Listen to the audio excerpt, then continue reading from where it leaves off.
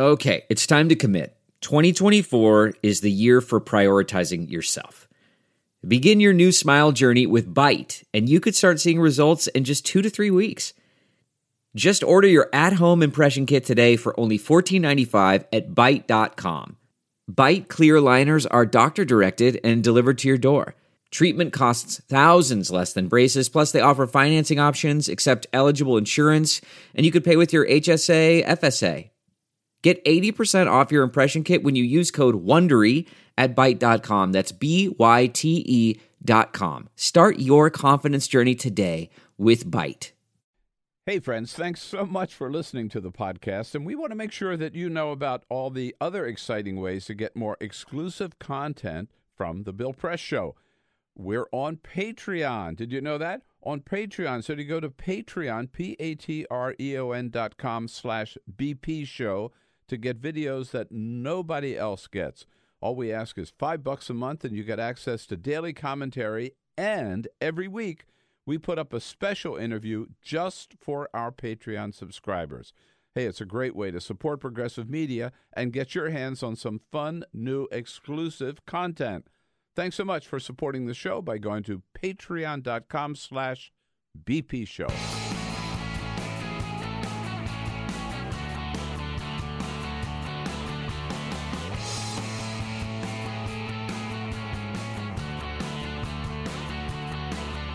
Giving you everything you need to fight the Trump administration. This is The Bill Press Show, live at youtube.com/The Bill Press Show. Good morning, everyone, and happy Friday. If this voice does not sound familiar, it's the voice of Chris Liu, a sometimes guest host and a frequent guest of the Bill Press Show. Welcome to Washington, D.C., to the Bill Press Show from our studios, which are right off of Capitol Hill. It is a pleasure to be with you this morning. We've got a fantastic set of guests. I am joined, as we always are, by Bill's fantastic producer, Peter Ogburn. Hey, Chris, how you doing, man? It's great to be here. Welcome back. Thank you. It's fun to be here. It's a Friday. The weather's nice. Baseball's back. We had a great All-Star game here in D.C. Okay, let me ask you a question, because Bill likes the Nationals. Yes, He's a pretty as do I. He's a casual observer, I would say. Bill hates the home run derby. I am not a fan of the home run derby. Oh, no, you do! Although I did watch it because it came down to the very last at-bat, and Bryce Harper came up big. So it was very exciting. Yeah, it may be the last big thing he does here in D.C. Yeah, seriously. So we've got a fantastic set of guests today, and I'll be biased. They're fantastic because they're all friends of mine. These are people who served with me in the Obama administration. I'll tell you a little bit more about myself. Coming up at the 7:30 hour, we've got Laura Rosenberger, who is a former foreign policy advisor to the Hillary Clinton campaign, and she'll talk about the crazy week we've had with NATO and Russia. At 8 o'clock, we have Heidi Shierholz, who is the former chief economist at the U.S. Department of Labor, and we'll talk about the economy, jobs, wages. And finally, at 8:30, we have Chris Kang, who is a former deputy counsel to President Obama, and we'll be talking about the Kavanaugh nomination. But first, This is the Full Court Press. All righty, just a couple of other stories making news. Chris, I'm sad to say every story on here is pretty depressing, so let me just run through these really quickly. Yesterday, the Miami Dolphins in the NFL, they put forward a proper anthem conduct section for their players. And what does that mean? It is a new policy that will punish players who do not respect the national anthem. In other words, if you take a knee, if you protest in any way, you could be suspended for up to 4 games under this new team policy that was issued this week. And Peter, I suspect you could do a lot worse things off the field and get fewer than a 4-game suspension. Okay, I can tell you right now, just off the top of my head, and we can do some research and find out some more, but I can tell you off the top of the head, recently Jameis Winston faced a 3-game suspension for groping a woman, an Uber driver. He groped this woman, and he got suspended for 3 games. Now, if you take a knee to protest the fact that black people are being killed in this country, that will get you 4 games. Or if I take What's worse? or if I need to take a knee to protest Uber drivers being groped, I get a higher penalty than the person who does the groping. Yes, exactly. That sounds about right. I said this was all bad news, Chris. I have another really, really sad news story. Processed meats like bacon and hot dogs are bad for your mental health. That is a new study from Johns Hopkins University where people who ate meats cured with nitrates are 3 times more likely to experience what they call a manic episode, including hyperactivity and insomnia. Those are other problems that you can have if you eat too much bacon, cured meat, hot dogs, things like that. Peter, what is your bacon intake? I don't eat bacon. If the people can, my mouth is agape right now. I'm just looking. I eat bacon 2 to 3 times a week. Do you? It's still. I mean, bacon is delicious. Bacon is absolutely delicious. But the cured meat thing is, I can't do it anymore. I used to love it, but I just can't do it anymore. So I say that if I have a manic episode on the air, you'll understand why. It's not Chris, folks. It's just the bacon talking. Yeah. So especially now with the summer grill out, with the hot dogs and things like that. Anyway, stay away from them, according to Johns Hopkins University. There are a lot of really, really negative health impacts that you could face if you eat too much of the cured meat. So be careful out there.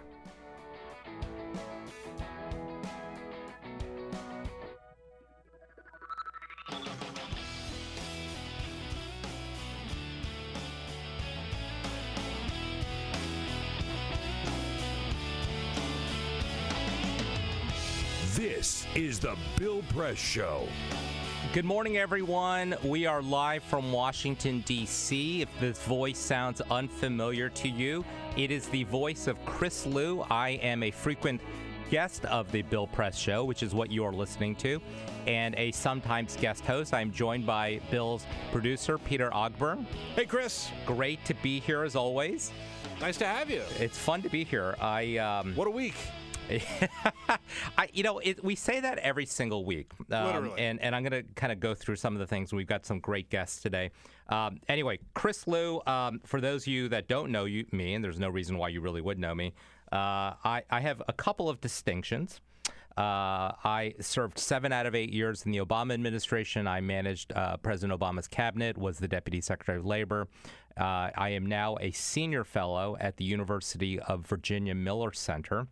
And it is fun to be here and talking to some wonderful friends I have coming in. Let me just go through the lineup of guests, and then we'll get to some of the news of the day.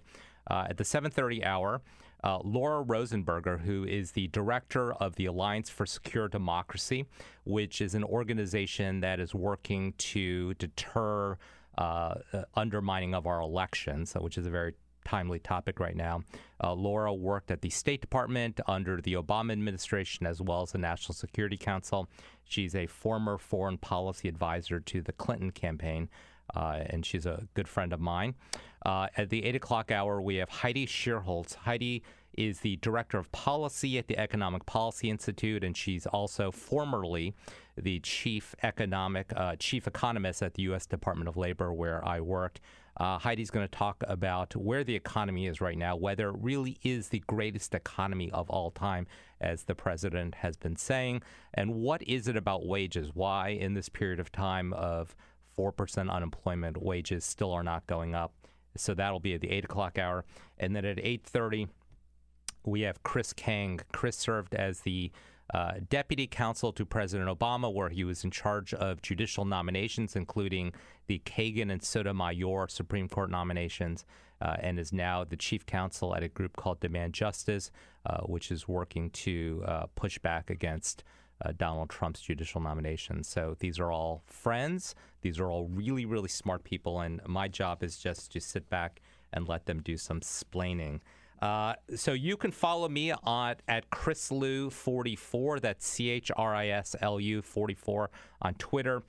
Please follow the show, BP Show, and you can always watch us on YouTube at The Bill Press Show. Just go to YouTube and search for Bill Press. I do want to give a special incentive for people to follow me on Twitter. So, and Peter, I want to get your thoughts on this. The president is very good at giving nicknames to his opponents. Yes. And I don't know that we have come up with the best nickname for Donald Trump. Oh, wow. And so, I want to encourage people not only to follow me and tweet at me, ChrisLou44, or at BP Show. Would love to play some of those later on. That's a good idea. I will. I've been keeping a running total of some of my favorite ones. Oh, yeah, I'd love to hear some. We've actually gotten a couple. I'll mention one really quickly. Okay. From our buddy Romaine, Sure. who listens out in Chicago. Whenever he tweets to us, he always refers to him as Fat Donnie Two Scoops. Okay, That's his mafia name, Fat Donnie Two Scoops. All right, let me give you 4 of my favorites. Let's hear him. Il Duce. Oh, no. I used to like Fat Nixon. Okay. But I think that I actually think that's an insult to Nixon. I think especially after a week of foreign policy disasters, say what you will about Richard Nixon and Watergate, but on the foreign policy stage, he had many, many successes. So I may retire that one. I think that might be the first time that's been said on this show. Say what you will about Richard Nixon. He was no Donald Trump. Another good one, fried chicken fascist. I don't think that one. It's hard. That doesn't kind of roll off the tongue. And also, I hate anybody to denigrate fried chicken. Fried chicken, right? Yeah, That's an insult to fried chicken as well. Yeah. And the other one I saw recently was Tubby Two-Tone. So please tweet at BP Show at ChrisLou44 and we'll read some of the best ones on the air. That's a good idea. So Peter, this has been a nutty week, and it's funny. We are only at the 20th of July. This has been a crazy month. I just went back and looked at some of the other events that have made the news, which I think gives you a perspective of what news is like in the Trump era. July 2nd, so less than 3 weeks ago, Brett Kavanaugh was nominated. That seems like an eternity now. July 5th, so basically 2 weeks ago, Scott Pruitt resigned as the EPA administrator. And then July 12th, so 8 days ago, Peter Strzok, the FBI agent, testified. That was 8 days ago. That seems like an eternity. Good grief, man. I mean, these things just move so fast. It really does. So, Peter, look, you and I are in the political news business. Do you ever disengage from this? Do you ever say, hey, for about like 2 hours, I'm going to go hang out with my kid. I'm not turning Twitter on. I'm not going to read news. No, I've talked about this before on the show. Last year, the end of last year, I got off of Twitter for a couple of months. And I ended up getting back on, but it totally changed the way that I, especially with Twitter, digest. Like, I don't get on Twitter, and I'm not as profoundly online as I used to be. And I also used to kind of have the hum of cable news on in the background, like while I was at home doing work or like cooking dinner, I'd have it on in the background. And I don't do it anymore. I just can't. I've now built my schedule around sort of like dropping in and catching up every couple of hours. Yeah. It's amazing. You get these Twitter back and forth, in particular with the president. And it's both distressing when you read the tweets, but then in some sense, the blow is sort of lessened when you kind of look at it 12 it feels like 12 years, 12 hours later. And, the Republic hasn't fallen, notwithstanding the fact that the president yet again yesterday called the press, for instance, the real enemy of the people. And when you read it in real time, at least for me, you get this kind of sinking feeling. After some time has passed, it's easier to write it off, although perhaps that's simply just normalizing the bad behavior. Well, I think that the switch that I had was, and this is not a new sentiment, right? This has been happening for a long, long time. But when I finally made the connection for me that, like, I'm tired of digesting politics as spectator sport. Right. I'm tired of cable news treating politics like professional wrestling. I'm tired of everybody feeling like anytime that they have any thought at all about anything political, they have to go online and post. So in that sense, I just got tired of other people getting so frothy or excited or angry or whatever about what was going on. I just can't deal with it all the time. Yeah. I just can't. It is the experience I have a lot is I do a lot of travel across the country, and Lately, I've been trying not to buy the airplane Wi-Fi just because it's really expensive and it's terrible. But there is this kind of feeling when you get off a plane after a 5-hour cross-country trip, like what happened during these 5 hours? I get a little bit of withdrawal. So you're clearly much healthier than I am, Peter. Something like that. Well, look, yesterday was a busy day of news. One of the most remarkable exchanges, well, there were a bunch of remarkable exchanges that happened at the Aspen Ideas Festival. We had a bunch of administration folks out there talking. The one, and I don't think we have the clip, but I will just repeat it and you all can find it online. There was a remarkable exchange between Andrea Mitchell, the obviously chief correspondent at NBC News, with Dan Coats, the former U.S. Senator from Indiana, the Director of National Intelligence. And for those of you that don't know, the DNI basically oversees all of the intelligence agencies. It's a creation of post 9/11. And so the two of them are up on stage. Andrea Mitchell is asking Dan Coats about Helsinki. And there's a couple remarkable things we learned. We learned that the Director of National Intelligence, the highest, most senior intelligence officer in the country, still does not know what happened in the 2-hour meeting between President Trump and Putin, which is remarkable. Andrea Mitchell asked Dan Coats, is it a possibility that Putin recorded that meeting? And Coats said, yes, there is a possibility that happened. Coats said, in hindsight, there should have been a note taker in the room. And then the most remarkable exchange happened when Andrea Mitchell in real time says, Director Coats, let me read you some breaking news. The White House just invited Putin to the White House. And you got to watch. And again, the audio doesn't do it justice. You actually have to watch it. And Coats is like, I'm sorry? What? And then Andrea Mitchell says, you just invited him to the White House. And he says something like, that'll be special. And it's striking to me, and we'll talk more to Laura Rosenberger about this because Laura worked at the National Security Council. She understands why process matters. It is unthinkable, as somebody like me who worked in the White House for 4 years, that you could actually have an invitation extended to our greatest adversary without a meeting of some type to discuss whether that makes sense, and even if it does make sense, what we're going to discuss, and or that if that meeting happened or if a decision had been made that had been made without the Director of National Intelligence there, and you keep him, even if like he is out of the loop, the fact that you keep him in the dark as he's making public remarks is just stunning to me. I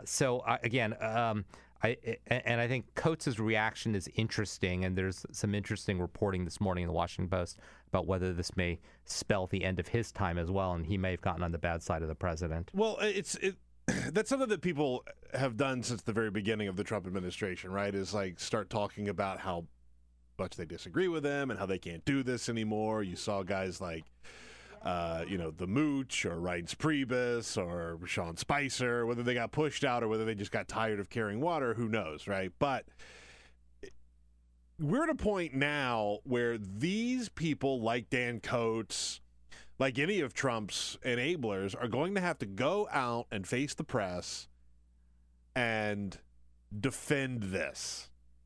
And who in their right mind wants to do that? No, Dan Coats has had, look, I don't agree with the guy in policy, but he's had a distinguished career. I think he served twice as Indiana senator, 2 different terms. And to put your reputation on the line, look, we've already seen what has happened to people like Rex Tillerson.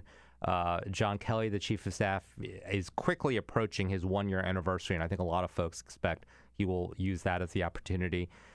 You've got Mattis, who, again, by all accounts, the Pentagon still has no idea what was agreed to between Trump and Putin. Look, I'm of two minds of this. I mean, these folks are putting their reputations on the line. Are they holding back the dam of really bad things? I don't know the answer to that.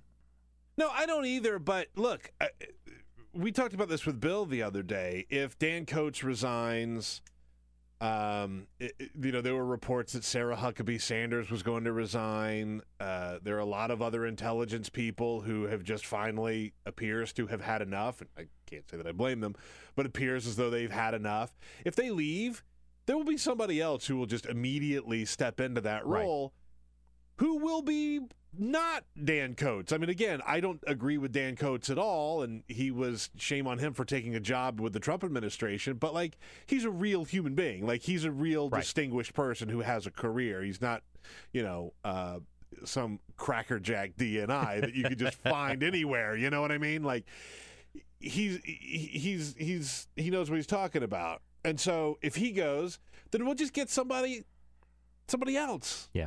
We'll get, Judge Janine. So somebody like that. So we don't have the clip. I don't think we have the clip of the moment of shock, but I do want to play a clip from the Aspen Ideas Festival where Dan Coats, the DNI, is talking about the Helsinki summit. If he had asked me how that ought to be conducted, I would have suggested a different way. But that's not my role. That's not my job. So it is what it is. Wow. Let's just process that. I think there are a couple levels of which this is interesting. It's both a remarkable break for Coates to say, I would have suggested a different way.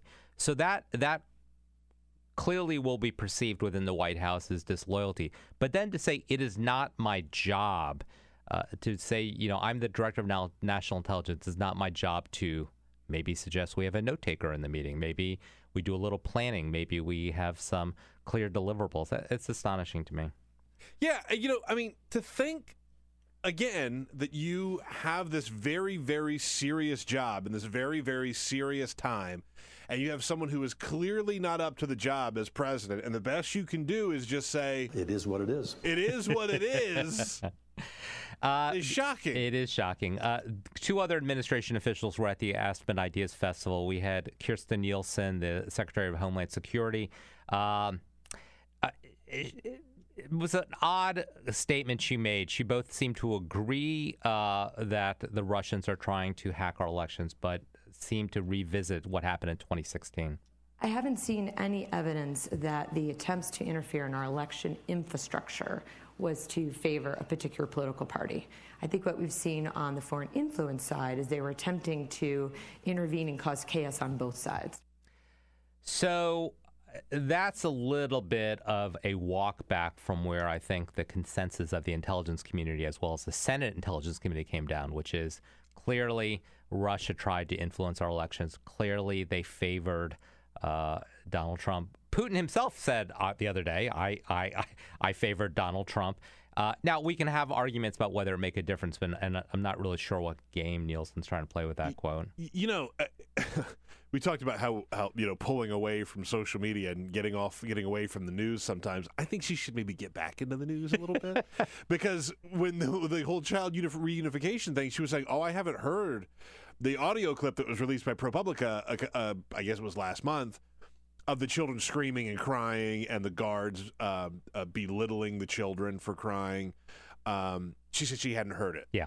She says she hasn't seen any evidence that Russia tried to influence the election one way or another. She should maybe read a newspaper. Well, okay, this is an abrupt pivot, but I was going to do this story later, but I'll do it now. About a month ago, in really the throes of Scott Pruitt's scandal coverage, the Speaker of the House, Paul Ryan, was asked about Scott Pruitt, and he said, I really haven't been following the developments. I can't comment on that. I don't know if you saw this. I don't know if you saw this yesterday. So yesterday, Paul Ryan gave a speech where he talked about, and I'll just read from Politico, conservatives should fight back against the alt-right and white nationalists and do a better job reclaiming classic terms to stamp out identity politics. And he's speaking out against the racism, the nationalism of the alt-right, which is ironically almost a year after Charlottesville, we finally have the Speaker of the House acknowledging that, maybe the conservative movement has had issues with white nationalists. And it's an ironic thing 2 years after the rise of Trump, 1 year after after Charlottesville, the House Speaker suddenly has discovered that there might be a problem. I mean, I guess he's taken his head out of the sand the way that Kirstjen Nielsen apparently should do as well. Read a newspaper. Just read a newspaper. We should just say that. Turn the TV on every now and then. You don't have to do it all the time. No, you certainly don't have to do it all the time. A couple other pieces of news that I just wanted to flag. One good and one sort of funny. There was a study yesterday, a report that came out yesterday that was released to NBC News about how the number of young voters who are now registering to vote. And this is really kind of remarkable, and it's been spurred after the tragic Parkland shooting. And it's been especially pronounced in a couple of battleground states. Pennsylvania, for instance, has seen a 61% of the new voter registrations have come from young voters. That's people between the ages of 18 and 29. That's remarkable, and it really shows. And those of you who have been out, whether it's on the family separations marches, whether it's the gun marches, have seen the power of young people. Now, whether they come out to vote is a whole other thing, but that is certainly an encouraging sign for progressives. Also, according to the story, Virginia, Indiana, and New York have all seen increases of about 10 percentage points in the number of young people registering to vote.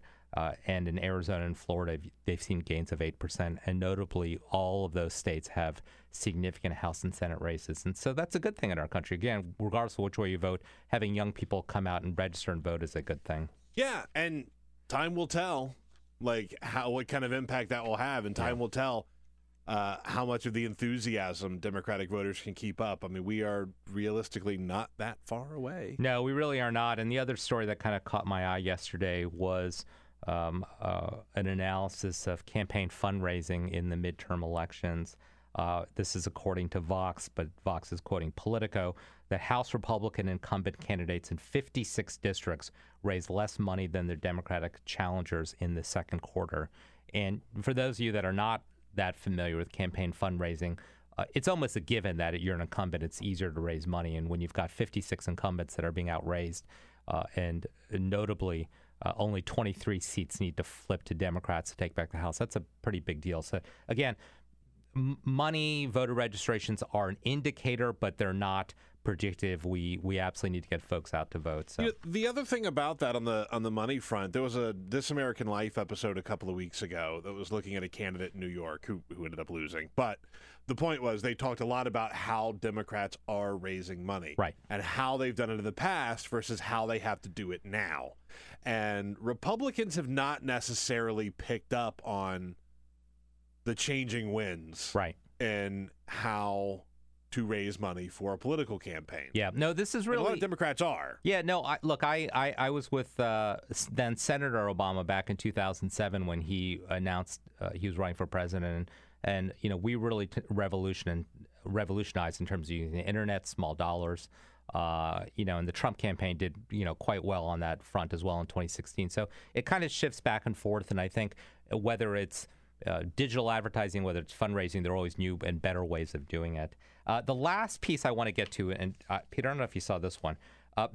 This is a couple days old now, but when this president was in the UK last week, the famous scene of him walking out with the Queen to inspect the honor guard, where it looks like it's the solar eclipse, where he's kind of passing in front of her and blocking her, which is just hilarious to watch. It's the Trump eclipse. But more importantly, did you see the claim he made about the honor guard?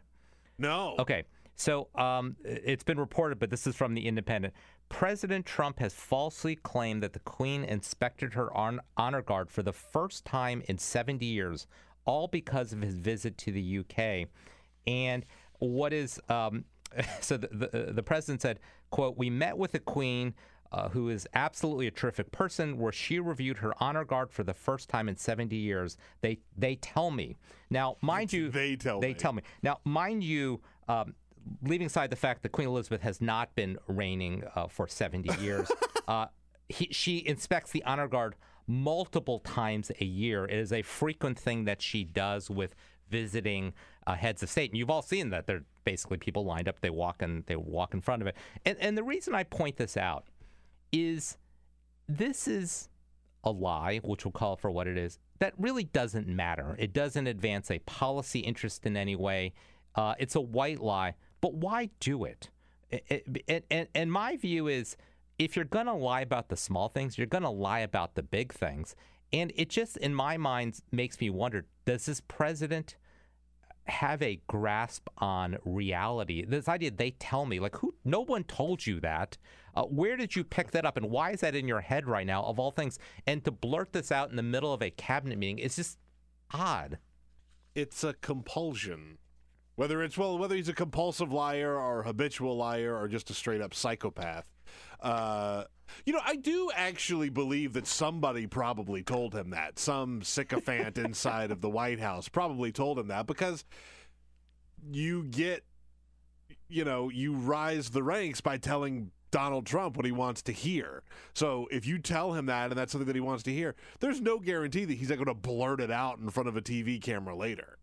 But it is, again, this concept, they tell me. They tell me I had the biggest electoral victory. They tell me I had the biggest crowd. People are saying. Yeah. And then it's just, again, in the scheme of what happened in Helsinki and then the walk back and then the walk back of the walk back, it's not the biggest deal in the world, but it just sort of caught me. It was such an unnecessary lie.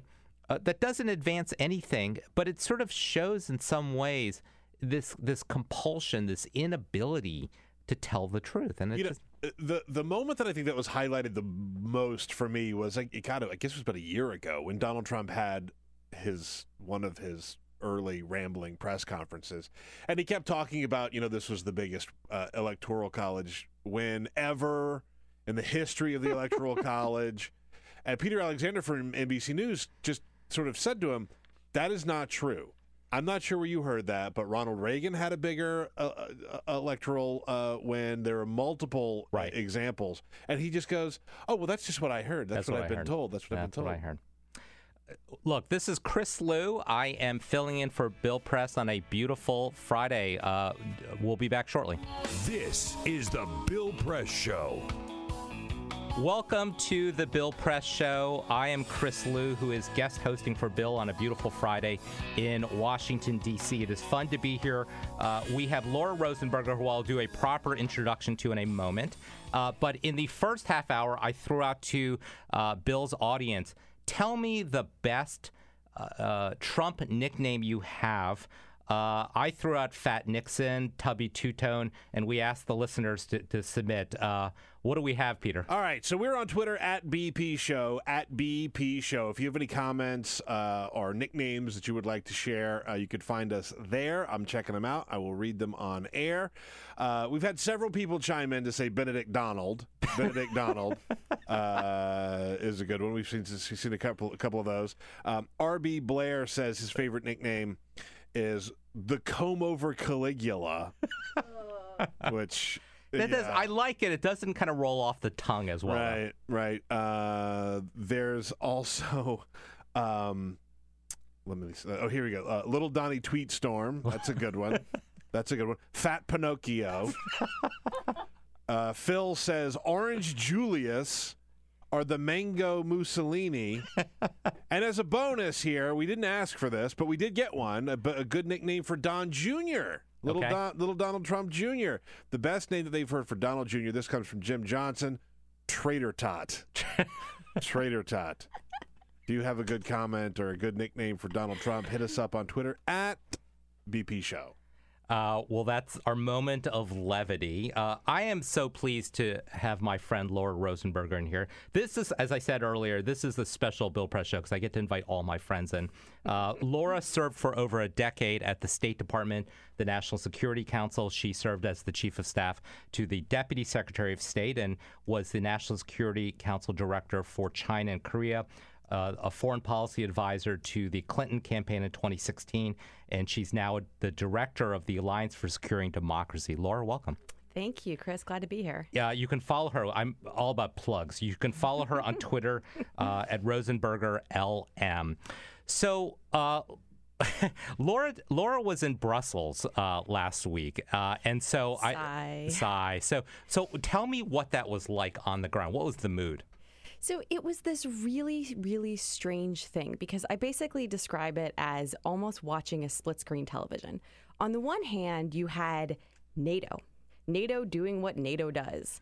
Senior leadership from NATO talking about cohesion, unity, all the operational and practical and tactical stuff. Some of it's like super boring stuff like how to move tanks in a certain amount of time or cross borders and all of these really important things that NATO does to keep us safe. And then you had leaders like Trudeau and senior German officials talking about how NATO is working together to fight all these challenges.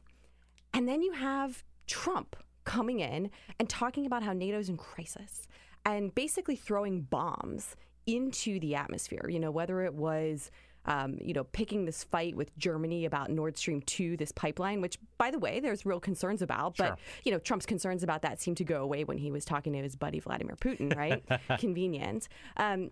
Or creating a crisis around, the amount of defense spending that we expect from our allies. And basically it was this split screen view of a summit where on the one hand you have so many really good things being done, and on the other hand you have this U.S. president who basically out of his standard playbook is manufacturing a crisis so that he can then come in and pretend to solve it.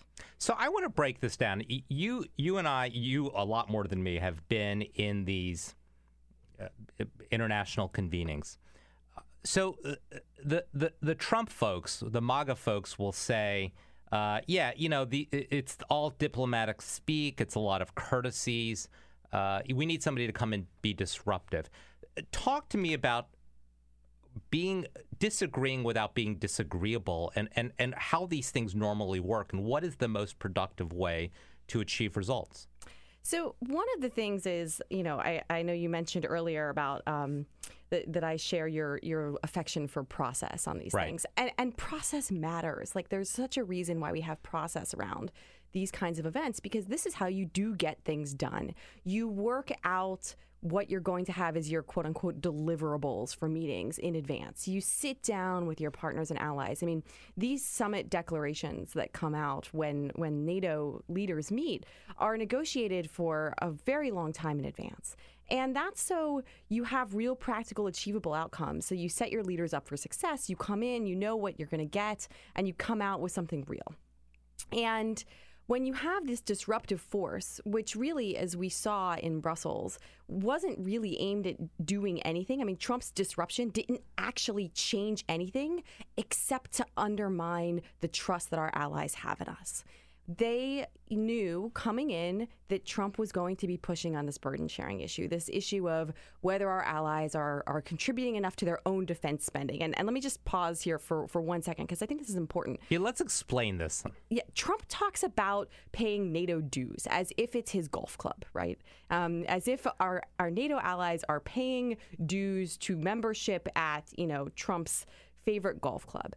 The reality is that what we're talking about here is the level of defense spending that each ally contributes to their own defense as part of the NATO alliance, right? Every member of the alliance has to be able to contribute a certain amount from their own budget to their own defense in order to ensure that the alliance is able to stand together. The U.S. has, by far, obviously, not only the largest economy here, but we have had the highest levels of defense spending of the NATO alliance. This has been an issue that, as you well know, Chris, is not new to the Trump administration. President Obama pushed very hard on this issue. In fact, the 2% spending goal, which is what Trump has been pushing on here, is something that President Obama set with his allies in 2014 at the summit at that time. And so, Trump is rightly pushing our allies to spend what they have all said they were going to. Now, one thing he conveniently forgets is that 2% target was set to be met by the year 2024. Right. Well, last time I looked at the calendar, we're still in 2018. So, yes, we need to be moving in the right direction. Yes, we need our allies to be setting the right kind of goalposts to make that. But to come in and one of the things he did in a sort of moment of just like, trying to be dramatic, he was like, well, maybe it should just be 4% defense spending, right? Just, again, to throw a bomb. Which the United States could not meet. No. I mean, we're at like 3.3%, I believe, right? And getting to 4% would be a huge lift, let alone, trying to do this for others. So, this disruption is not actually aimed at achieving anything unless what you're aiming to achieve is undermine the confidence of our allies. And the only person that helps, frankly, is Vladimir Putin. So we're talking to Laura Rosenberger, who is just back from Brussels and really one of my favorite people, a foreign policy expert and who served with great distinction in the Obama administration. So at the end of the NATO summit, Trump does this hastily arranged press conference where he talks about he got $33 billion. Is that what he got? He says he got. And then the minute he gets on the plane, President Macron says, yeah, there was no agreement on that. What exactly came out of this? I mean, basically what we have is Trump claiming credit for the status quo. Right. Nothing changed in terms of the amount of defense spending that we're seeing from our allies. We are continuing on the same track that's been agreed by NATO. And Trump has this desire to, again, manufacture these crises. And we've seen this over and over again. I mean, frankly, it's the North Korea playbook, right? Threaten fire and fury and bring us to the brink of war so you can then go have some, summit with a brutal dictator in order to claim that you've solved the nuclear problem, except, oh, wait, you haven't. Right. So straight out of the playbook. But this, has long-term consequences. Right. All right, so let's talk about a manufactured crises. Let's talk about the summit in Helsinki. And by all accounts, there was remarkably little preparation for this summit. There were no clear deliverables, and then this amazing 2-hour one-on-one meeting with no note takers, which we're now still dealing with the consequences of. Have you ever seen anything like this? No. That's a pretty easy answer. Absolutely maybe not. Let's just be clear. I remember, what year was that? The year that President Obama and Prime Minister Cameron went to an NCAA game together, and they sat there for 2 hours and watched basketball. But that's with Prime Minister Cameron of the UK. You're not sitting in a meeting with the president of Russia for 2 hours without a note taker and without a clear plan of what's going to happen. Yeah, look, I mean, one-on-ones aren't unprecedented in and of themselves, right? And frankly, when President Obama met with Xi Jinping out at Sunnylands in 2013, they had sort of 2 one-on-one sessions, but they were literally walks around the grounds. Right. And it was like a get to know you, let's have a sort of light conversation. It wasn't substantive in any depth. They weren't really going into any significant amount of detail on any particular issues. It was short.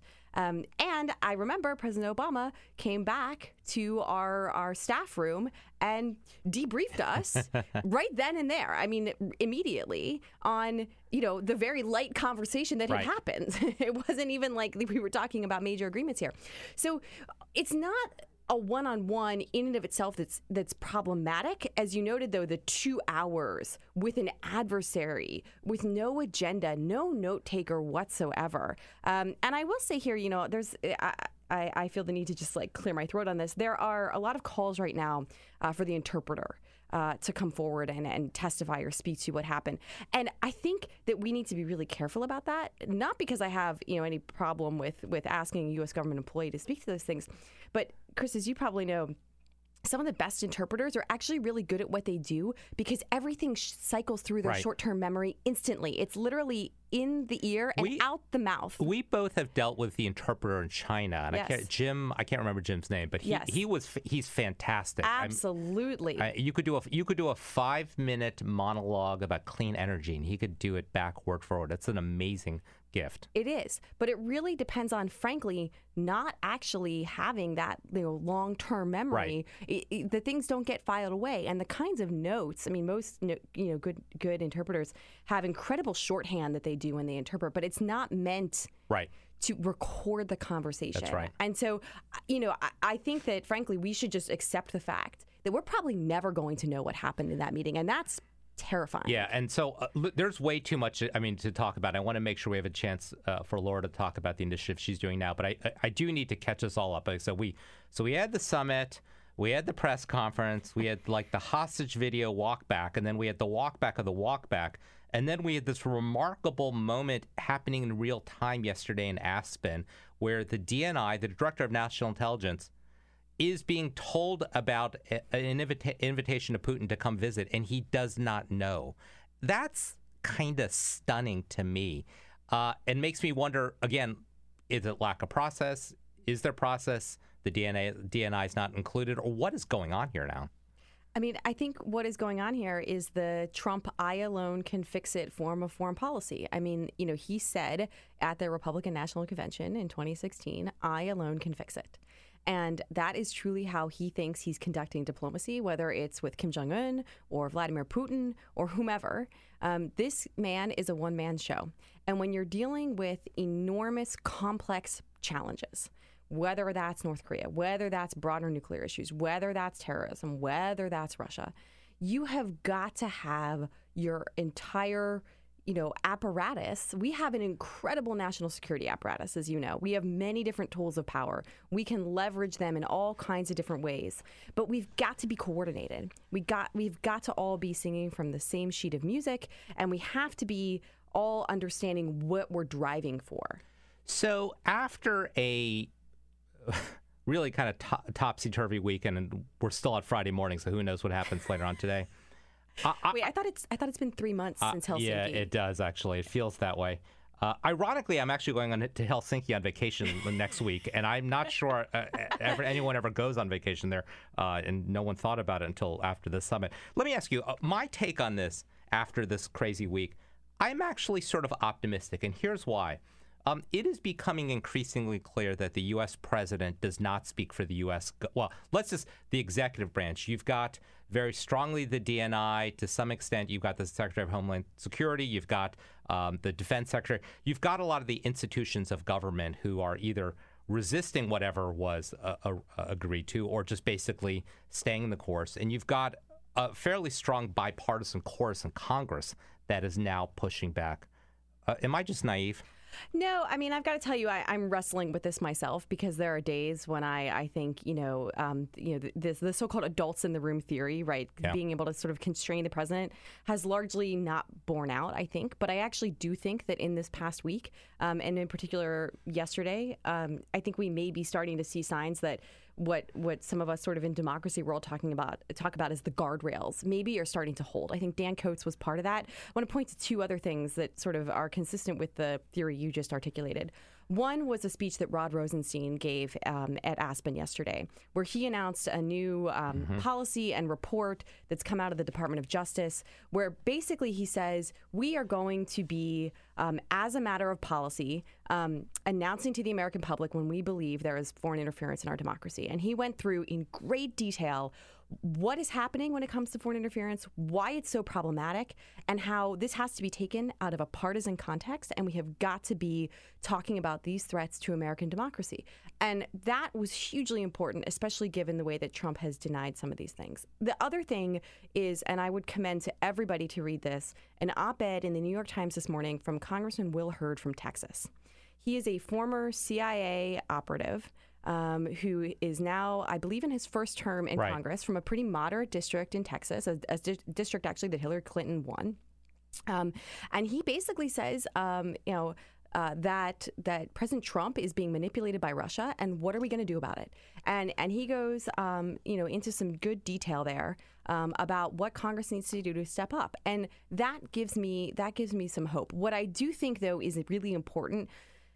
We've seen too many words from members of Congress, too many, wagging fingers from Republicans. There are real steps, real legislative steps that they can be taking. We have this thing, the co-equal branch. In fact, it's Article 1 of the Constitution, right? They have real powers. They need to act. We're beyond the time for words here. This is the time for action, and there are real things they can do. I say this as somebody, and you would feel this too, who used to work in the executive branch. It feels very strongly that foreign policy, is, in many ways uniquely the purview of the executive branch. But this, there are a lot of things that are within Congress's power. It's Article 1 time, as Madeleine Albright says. Look, I give credit to Senators Corker, Senators Flake for stepping up. But at this point, they're words. And I know one tangible way they can get results. If they say, you know what, we're going to hold out our vote on a Supreme Court nominee, that will get people's attention. It will. We are here with Laura Rosenberger. Laura is the Director of Alliance for Securing Democracy. You can follow her on Twitter at RosenbergerLM. So I want to talk about the Alliance for Securing Democracy. And I talked a little bit about the goal of deterring undermining of our democracy. And you talked about the Deputy Attorney General's comments yesterday. We played a clip from the Secretary of Homeland Security earlier where she both says Russia is interfering, but then kind of walked it back and said, not clear they favor Trump, which is not the totally consensus. At odds, yeah. Right. Talk about the goal of the group and what do you make about where we are in terms of preparation for another possible attack on our democracy? Thanks, Chris. So, the Alliance for Securing Democracy, we just actually marked our 1-year anniversary last week. It's a bipartisan and transatlantic initiative. So I've teamed up on this. As you mentioned earlier, I was Hillary Clinton's foreign policy advisor. I've teamed up with Marco Rubio's former foreign policy advisor. And we've built a team of experts and analysts who are looking at ways that we can better analyze, understand, and track the different tools that are being used by Russia and, frankly, others like China to undermine our democracy, to interfere in our democratic processes, and developing responses to counter that. So both things that we can do to defend ourselves better and ways that we can deter that kind of activity. We released a report about 2 weeks ago that includes a bunch of recommendations for the executive branch, for Congress, for the private sector, the tech companies in particular, as well as civil society, which all have to play a role on this whole of society challenge. The way I think about this as a national security professional, it is abundantly clear to me that from the standpoint of Vladimir Putin, this was an attack on the United States. You didn't fire bullets, you didn't have to. This is an attack at the core of our country, the goal of which is to weaken us. And we need to stand up against that. And we need to do that in a united way, by the way. I mean, for me, it's actually really important that this is a bipartisan initiative because as we've seen consistently from the analysis that we've done and as others, including, Rod Rosenstein, Dan Coats, and others have spoken to, so much of this actually hinges on trying to divide Americans from each other, hitting on these hot button issues that are real issues of debate in American society, but trying to take extreme positions and, using social media manipulation and other kinds of tools, make them seem far more prevalent than they are, or sort of inject these conspiracy theories in a way that is really aimed at polarizing us. And we need to stand up against that. So we just talked earlier in the context of Russia and the foreign policy, how the U.S. president at this point may no longer may not be the one who's speaking for the U.S. government. On an issue like this, when you've got the president waffling, and it feels like he literally has a gun to his head. He said those words in the cabinet room and then immediately improvised and said, well, it could be other people. And then you have the NSA, you've got DHS, you've got the other arms of the federal government who are trying to take action. You've obviously got, in terms of election systems, they go to the states. How important is it if the president is bought into this? So I'm going to get a little foreign policy wonky here for a second. When we talk about deterrence, whether that's sort of keeping nuclear power from launching a nuclear attack, or on the cyber front, or any other kind of deterrence, there's two really important components to that. One is capability. Can you actually respond if something happens? And the other is credibility. And without those two things combined, you really can't effectively deter a hostile actor from undertaking whatever it is that they may choose to do. And we have seen, frankly, that Vladimir Putin is particularly risk acceptant. He's willing to gamble on things and to believe that people's word is not particularly credible if he senses any kind of weakness there, any sort of waffling. And so I think it's incredibly important that we have all these other folks standing up and saying, this is a problem, we're going to impose penalties, we're going to call this out, et cetera. But Putin is seeing a big green light from the president of the United States to just keep on doing what he's doing. And by the way, that's not just in the U.S. I mean, Putin has been using these tactics across Europe, trying to weaken NATO, trying to weaken the EU, break the EU. So this is a huge, huge problem. And until the president really is bought in, we're not going to have that kind of deterrence that we need. The last point I'd make on this, Chris, is again, you know very well from where you sat in the Obama administration that there are these kinds of challenges that are what we call whole of government, right? That really require bringing together all the different pieces of the government to work together on a particular challenge. This is one of them.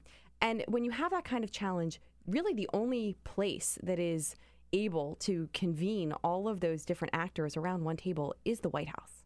And when you don't have the White House bought in to doing that, you're going to continue to have these cracks and seams. We have about another minute and a half, Laura. I'm with Laura Rosenberger from the Alliance for Securing Democracy. So there's no way you can answer this question in a minute. What should the discerning member of the public do to spot real fake news? Let's put it that way. So what I would say is a couple things. One, I'm going to go back to actually citing Congressman Will Hurd, who I mentioned earlier. He had a line at an event that we did where he talked about how we teach our kids about stranger danger. You know not to get into a car with a stranger or take candy from a stranger. So why do you believe what a stranger tells you online without actually stopping to think who's telling you about it? So that's one really easy thing. The other thing to understand, I think, is that a lot of this isn't just about false information. This is about sort of manipulating the information space, right? And so I think it's just really important that people think very critically about where is something coming from? What's the motivation behind that? Is this actually a real group? Go online, Google it, right? If you encounter a group on Facebook or something, do a little bit of due diligence there. Just stop and think, evaluate, and then, go forward. We've been having a fantastic conversation, way too short, with Laura Rosenberger, who is the director of the Alliance for Securing Democracy, a former foreign policy advisor to the Hillary Clinton campaign. We are so happy to have her here. You can follow her on Twitter at Rosenberger LM. I am Chris Liu, guest hosting for Bill Press. We will be back in a few minutes. This is the Bill Press Show. Hey friends, don't be a stranger. Keep up to date with all of the Bill Press Show happenings around the clock on social media. Here's how. You can follow us on Twitter at BP Show or on Facebook at www.facebook.com/Bill Press Show and on YouTube, youtube.com/The Bill Press Show. And remember, if you haven't already done so, make sure to subscribe to this podcast on iTunes. And while you're there, please rate and review the show. That means a lot to us. And thanks so much for your support.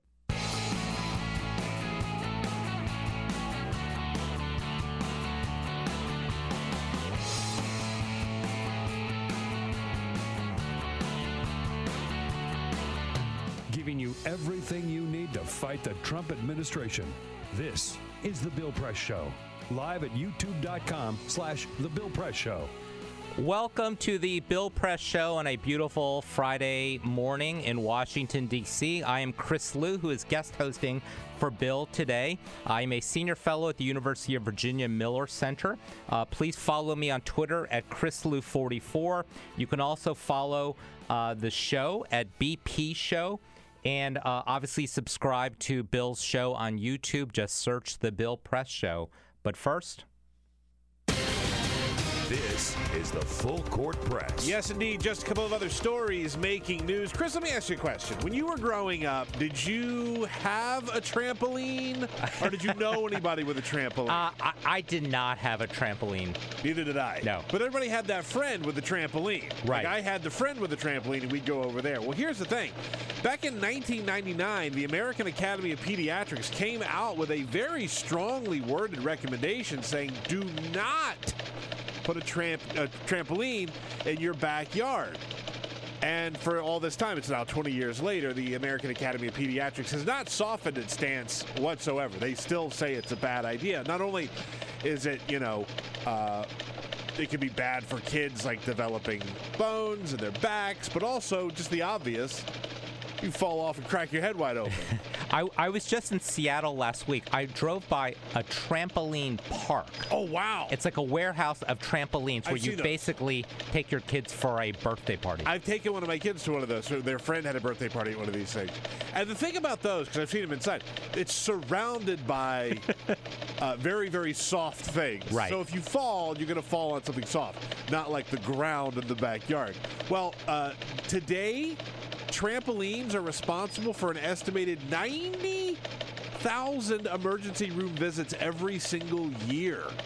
90,000 every single year. In fact, some insurance policies prohibit them in a house, or they come up with exclusions for trampoline injuries. I unfortunately did not have one, and I can't even imagine what the liability is like of having a trampoline. Yeah, right? And so basically, again, the American Academy of Pediatrics say, again, don't have a trampoline. They're very dangerous. They can be really, really bad for a lot of different reasons. So, all right, we're going to have to ask our next guest, Heidi Shierholz, who from Iowa, I believe, whether she had a trampoline. We'll have that conversation. Well, we have the Bill Press trampoline that we have right outside the studio. There you go. We always, so we're going to have to do away with that, I guess.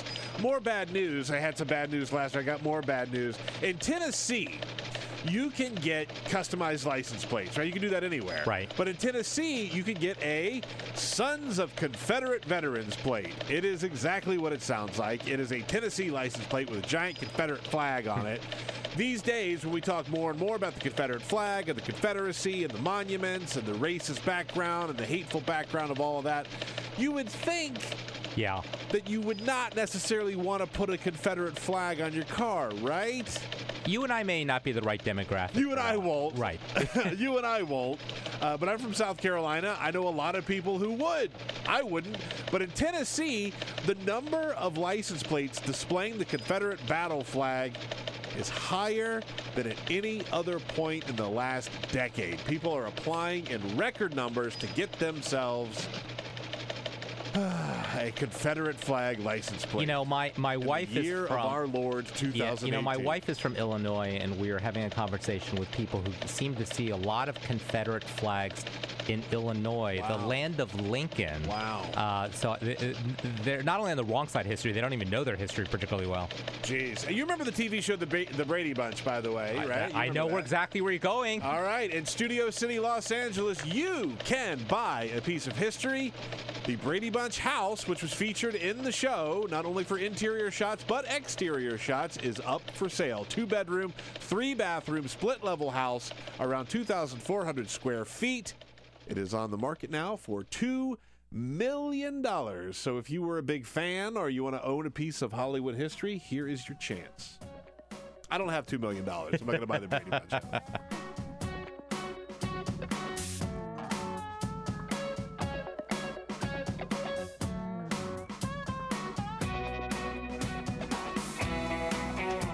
Live video, Bill's commentary, the best clips from the show, all in one place. YouTube.com/The Bill Press Show. Good morning, everyone. I am Chris Liu, guest hosting for Bill on the Bill Press Show. Thank you all for being here on a wonderful Friday morning. Please follow me on Twitter, ChrisLiu44. We've been having kind of this fun contest for people to give their favorite Trump nickname that we can use on Twitter, and we'll read some more of those later on if we have any. But before we do that, we're going to have some serious conversation.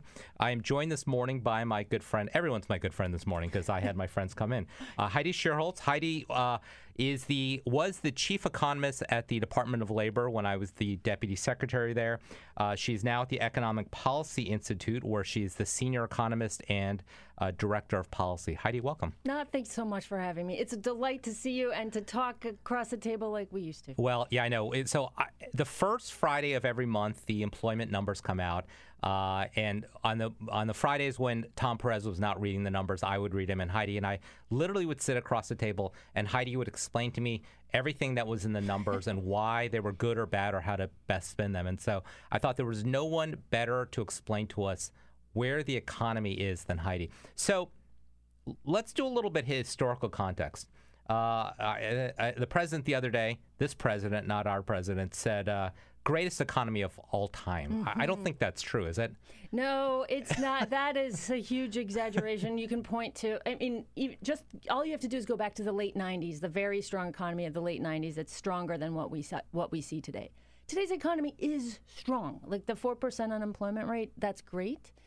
It's one of the things that's important to keep in mind as the backdrop to that is that the declining unemployment rate is just the continuation of a long-run trend. So after the Great Recession, or during the Great Recession, the unemployment rate reached 10% in the fall of 2009. By the end of Obama's term, it had dropped to less than half of that at 4.8%. That decline has continued to 4%. Now the unemployment rate is 4%. But the president, an existing president, can't take credit for just not screwing up an existing trend. So you guys can get a sense of how smart Heidi is. And I forgot to give her a plug on Twitter. You can follow her at Shierholz, Shierholz.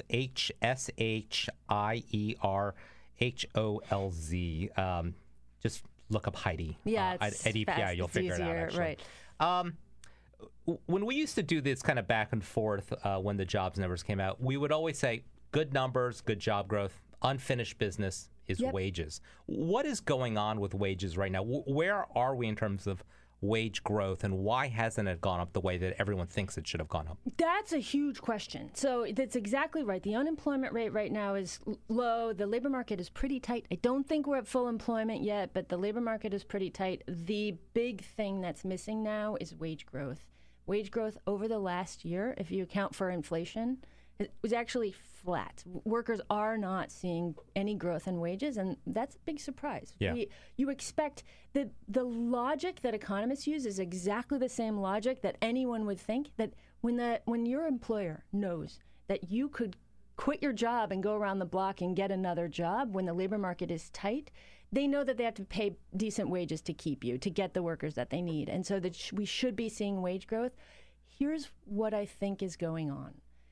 Since the last time that very tight labor markets spurred strong wage growth in the late 90s, we've had 2 decades of policy onslaught that shifted bargaining power, not necessarily in the union sense, but also in the union sense, that shifted bargaining power from workers to employers. So that sort of policy foundation that provides workers bargaining power is not there. So you actually need a lower and lower and lower unemployment rate in order to have the tight labor market spur wage growth. I really think that's the situation we're seeing now. It's just the unemployment rate, while low, is not low enough to spur wage growth, given that we've seen all of these other ways that workers' bargaining power has been decimated. For those of you that are watching this on YouTube, you can see Heidi moving her hands around. No, it's fantastic. People are watching this. There's live stream. They can see your hands. And actually, it's helpful. It's one of my favorite things about Heidi. Let me ask you, every time I get asked this question, again, we can talk about minimum wage, we can talk about overtime, we can talk about unions. How much of this do you think is just a fundamental shift of where the economy is, whether it's automation, whether it's globalization, and that we really are in kind of a different economy than we were 10, 20 years ago, and that maybe our thinking of where wages should go needs to change as well? That is also a really important question, and I think it's the backdrop to a lot of the way people think about this. That a lot of the thinking is, yeah, it's unfortunate, but what we're seeing now is just the natural outcome of a modern economy, of when we're seeing forces of globalization, forces of automation. Yeah, it's increasing inequality, but there's nothing we can do. That is absolutely false. The unemployment, the stagnant wages that we're seeing right now, it's very little of it is due to these natural forces of automation and globalization. The lion's share is due to deliberate policy choices that shifted bargaining power from workers to employers. Some of it is sort of sins of omission and commission, like, we haven't really touched labor law in 75 years, but during that time, employer aggressiveness in fighting unions has increased dramatically. Labor law just hasn't kept up to provide countervailing power to workers. Labor standards have been allowed to erode, et cetera, et cetera, et cetera. Those are the things that are causing stagnant wages for workers right now. It's absolutely a policy choice, and it's absolutely something that we can reverse. And I think one thing that's important to keep in mind in that conversation is when you are the beneficiary of rising inequality, when you're a corporate manager, when you are in the 1%, it actually really is in your interest to get people to believe that the causes of our inequality are just natural and there's nothing we can do about it. It's just, so keep that in mind and know that there is a lot we can do about it, and we should be doing it. So one of the initiatives that we focused on, which is frankly bipartisan, is upskilling workers. And, the timing of this worked out well. President Trump yesterday announced a new initiative on apprenticeships. People talk about the skills gap. Mm-hmm. Is there a skills gap? And if there is, what is the impact of that on wages right now? That's a good question that I'm getting a lot. People in this conversation, people are trying to figure out why aren't wages growing even though we have low unemployment. One thing that comes up is people say, maybe it's that workers don't have the right skills and so they're not seeing wage growth because of that. And as an economist, I can just tell you that logic is absolutely on its head. When workers don't have the right skills, if an employer can't find workers among the unemployed, the job seekers that have the skills they need, they actually have to raise wage in order to poach workers from other employers. Then that other employer raises wages to keep their workers, and so on. And so when there is a skills shortage, you should see an acceleration of wages. So this idea that you're not seeing that our weak wage growth is because of a skills shortage is just actually on its head.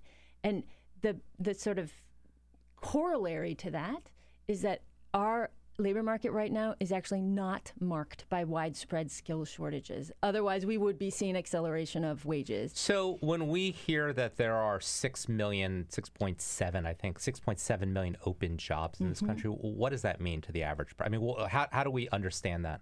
So one of the reasons that we're seeing a lot of job openings every month is that there's actually a lot of churn in the labor market. People don't really understand that these net numbers that we see every month mask a lot of hiring and firing that goes on in the underneath.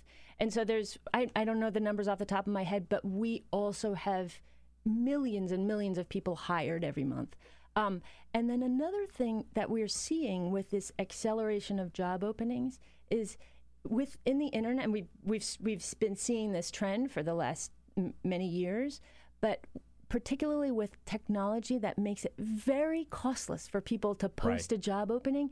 You see that happening a lot. People testing the waters, like, can I find that perfect candidate that has amazing qualifications for really cheap? They may not really be wanting to fill that job, but it's so costless to get that job opening up on their website that's another factor that we're seeing a lot right now.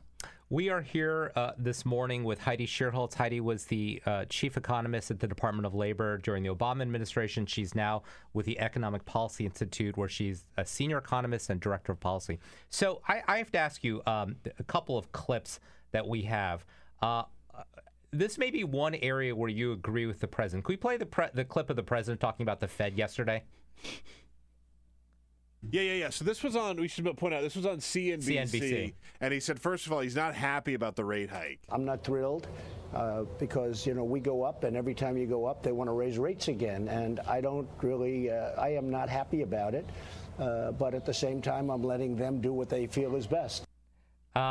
Okay, so I think you agree with the president on this one, although you may disagree with the president opining on the Fed, which is sort of unprecedented, right? That's well put. I absolutely agree with the president that I'm, not happy that the Fed is raising rates right now. We have, right now, the low unemployment rate. As I said, we're not yet seeing it spur wage growth. We need that unemployment rate to get lower and lower to actually spur wage growth.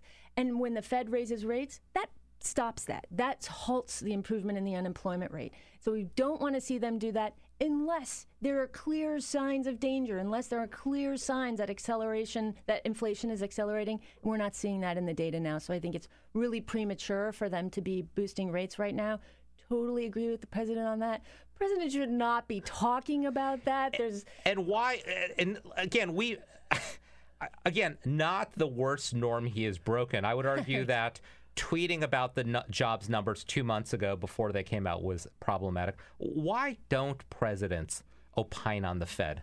It's really important. The Fed is an independent agency. It is. But he appointed the chairman of the Fed. Yep, they have the president appoints the chairman of the Fed, but the entire agency, aside from that, is all dedicated career staff, and it is just extremely important because they wield such enormous power in our labor market. The Fed.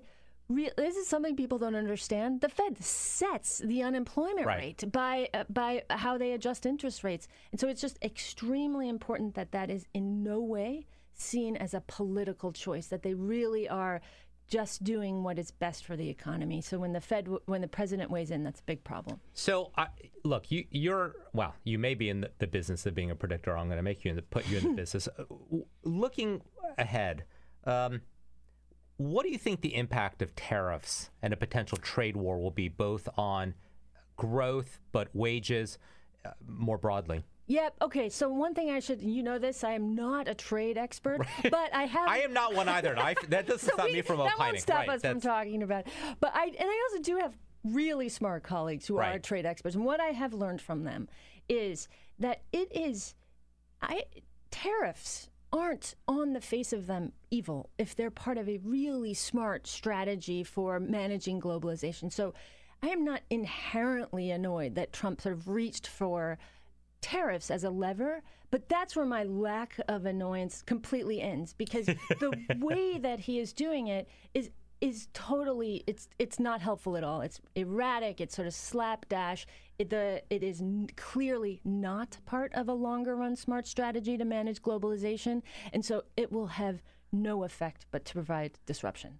Well, and it's the constant escalation. It doesn't feel like there's a strategy here. And again, whether you intended to start a trade war, this is how trade wars happen. Yeah, right. I've seen where this will end, and we don't actually know. I think signs at this point that suggest to me that it may not have a huge impact on the macroeconomy, but it's not smart.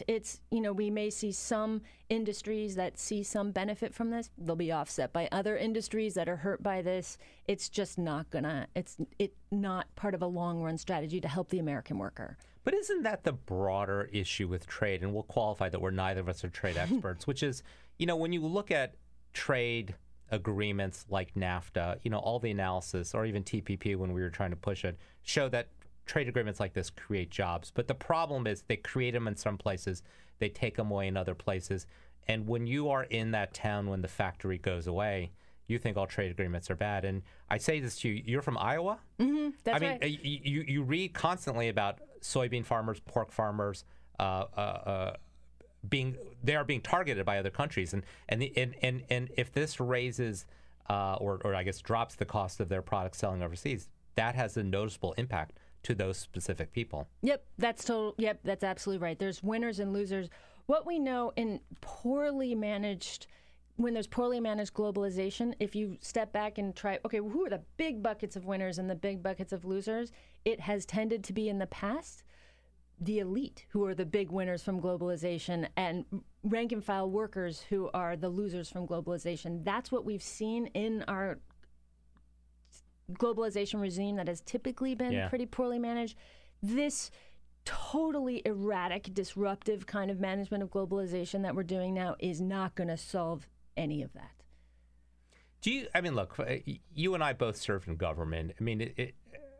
Look, we would love to both say we are going to be, the lords of all this and figure out how to solve these issues. What is the role of government in managing these globalization issues? Is this too big for any government to manage? So a core thing about many of our trade agreements has been they've protected the interests of corporations and have not done the same thing for workers. Instead, they've really exposed workers to fierce competition from lower paid workers around the globe. So when we do trade agreements, doing them in a much smarter way is a very, very clear thing that can be done. Yeah, let me. That's actually a great pivot to talk about policies that have helped corporations and not workers. Let's talk about the tax cuts that were supposed to be both a economic boon as well as a political boon. I don't hear people talking about the tax cuts, and I wonder if it's because when these tax cuts were passed, we have a lot of people on the other side who said this is going to raise your wages by $4,000. That has not happened. Now, we can qualify that we are, 6 months into this, but the money seems not to have gone to workers. It seems gone to everyone except for workers. Yep, that's exactly right. You hit the nail on the head. This was sold to people saying, yep, we're going to be showering money on corporations increasing their profits, but it's going to trickle down to workers. They will pass that through to workers. Economists whose livelihood did not depend on always finding that what's good for corporate profits is good for workers knew that wasn't what was going to happen. You mean trickle down doesn't really work, Heidi? Yeah, it has been tried and tested and has proven not to be effective. So we knew that it wasn't going to happen. Now you're right, it's early. It's only 6 months, but we're starting to see the results roll in that we are, over the last year, workers' wages, real wages have grown not at all. They've just been flat. And so we knew it wouldn't happen, but now we're really starting to see it, that this is absolutely not trickling down to workers. Workers' wages aren't rising. The impact of this, which is what we knew would happen, is just to increase inequality. You are showering money on corporations, increasing corporate profits, period. That's where it ends. It's not translating to anyone else. And I should just say, I'm not a deficit hawk. I think in many cases that the concerns about the deficit are really overblown. But I don't want to increase the deficit just to increase inequality. Like if we're spending that, if we're reducing revenues or spending money in a really useful way that will increase productivity and the well-being of our country, I'm all for it. This is not that. This is just showering money on corporations in order to increase inequality. And we have seen this movie before about trickle-down theories that haven't panned out. And then to make up for what in this case will be well over $1.5 trillion that a hole that's being blown in the deficit, an additional hole that's being blown in the deficit, people on the other side go after Medicare, they go after Medicaid, they go after social programs, domestic safety net programs that actually help reduce inequality in the country. So it actually, the cycle continues and it gets worse and worse, and that inequality never gets solved. Yep, there is I do think it's a deliberate attempt to squeeze the government and the important services that the government provides to people like Medicaid, Medicare, Social Security, all the other kinds of important services, that if you cut taxes on corporations massively, increase the deficit, then later you start screaming about how, we have to do something about the deficit, and we'll cut other programs that actually do benefit the majority of American people. So that is the long-run strategy here, and I think we're definitely seeing it play out. We are here with Heidi Shierholz, who formerly served as the Chief Economist at the Department of Labor, one of my former colleagues. All right, Heidi, let me ask you, if I put you in charge of the Department of Labor, if I put you in charge of the Council of Economic Advisors, the National Economic Council, what are your policy prescriptions for how you would help workers in an ideal world? So what I think is the key thing the big dynamic that I'm most concerned about right now is stagnant wages. What I think is the key cause of stagnant wages is not one thing. There's not one thing we can do to solve this.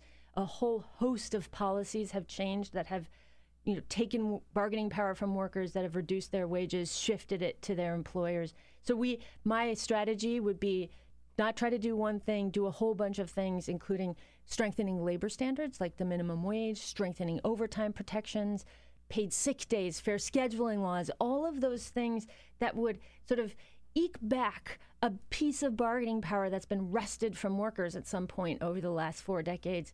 And another key piece of legislation that needs to pass is we need to do something to boost unionizations. Unions provide the most effective way to shift bargaining power to workers.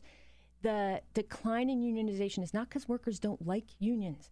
We know that more than half of workers say that around half of workers say that if they could vote for a union in their workplace tomorrow, they would do it.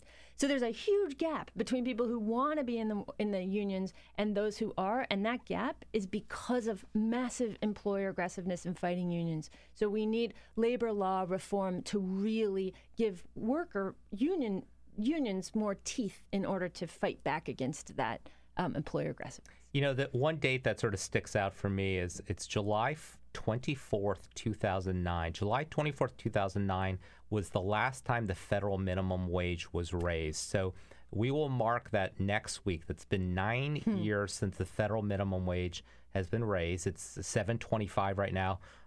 To be fair, a majority of states in this country have a higher minimum wage, but there's a significant number of states, in particular in the South, that have no wage, or no state minimum wage, or they tie theirs to the federal wage. And so $7.25 just doesn't go the way it used to go. I remember when I was at the Department of Labor, I used to have a poster outside of my office. It was a minimum wage poster from when it was raised during the Truman administration to 75 cents. And we went back and looked.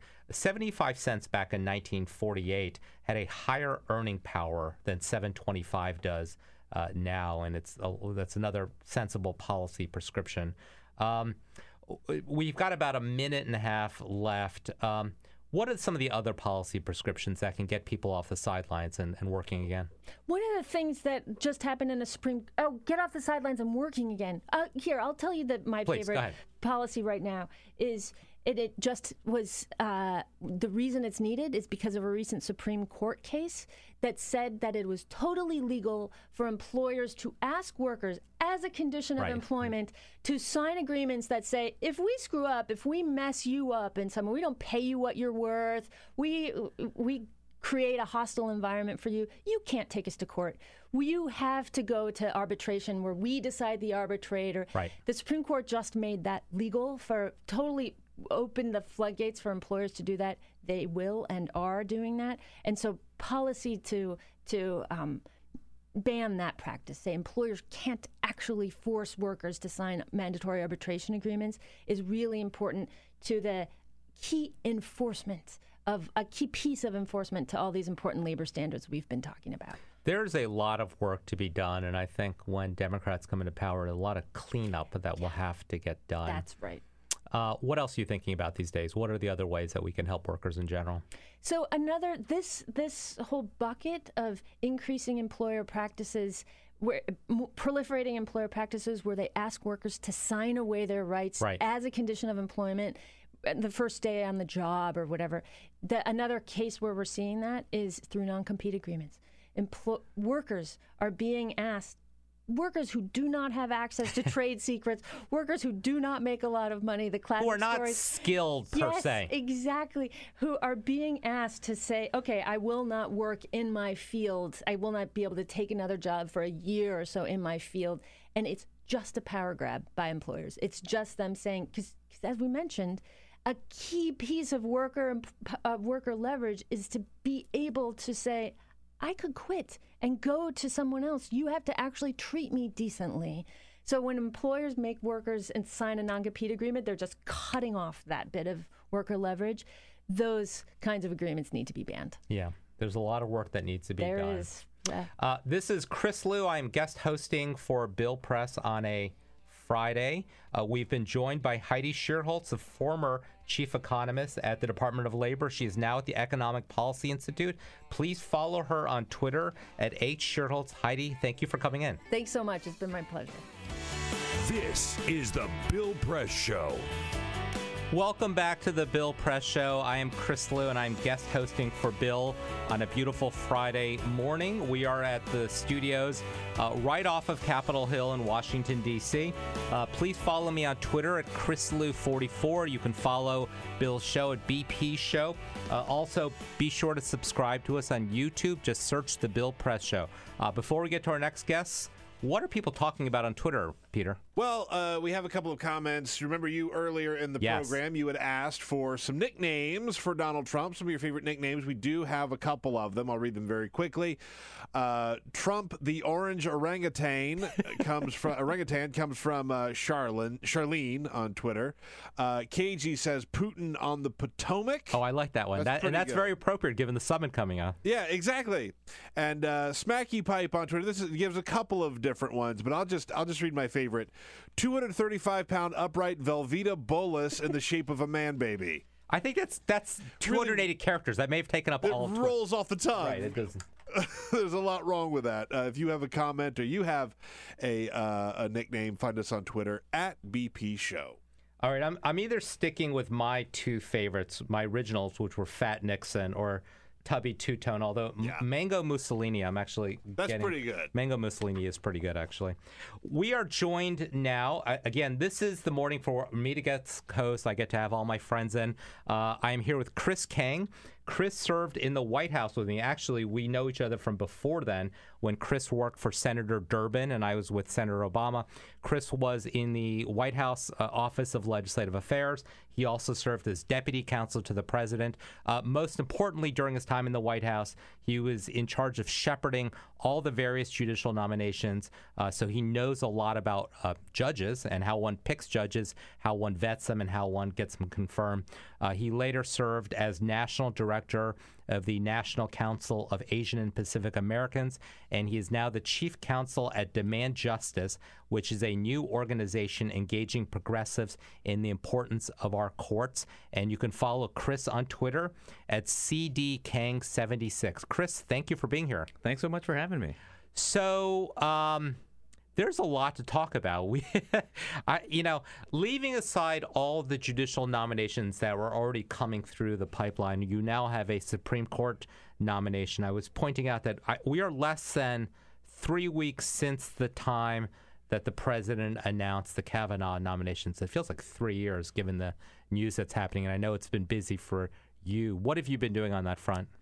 So our new organization called Demand Justice started just in May, and we are here to help progressives fight back against Trump's judges. And it turns out that we started just in the nick of time with this Kavanaugh nomination in front of us. And what we're really working to do is educate progressives about what's at stake, and specifically what's at stake with Brett Kavanaugh. I think his record shows that he's anti-health care, he's anti-Roe versus Wade, and he thinks Trump is above the law. So we're out there with ads. We're encouraging people to call their senators, show up at events, and really make their voices heard.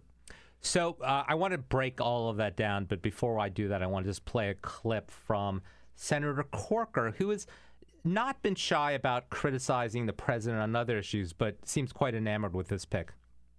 To see someone of his caliber who's dedicated his life in the fashion that he has it's inspiring to me to see someone like him have the opportunity to serve in the Supreme Court. Inspiring, would that be a word you would use? It's not. I mean, look, on some level, he has the resume of somebody who should serve on or could serve on the Supreme Court. But this idea of the career he's had, I mean, this is a guy who was a lawyer in Bush v. Gore. He worked for Ken Starr in that investigation. He went to work in the Bush White House. Like, this is a political lawyer. He's been a political lawyer, a political activist. Senator Durbin, when he was nominated, Kavanaugh was nominated for the current position he has, called him the Forrest Gump of Republican politics because he showed up at all of these different critical political junctures. And so this idea, like, oh, he's a great public servant. It's so nice to see somebody like this get the opportunity. He's been planning for this from the day he graduated law school, if not the day he was born. So we know that he has served on the D.C. Circuit for about a dozen years. He also, as you said, served in the Bush 43 White House.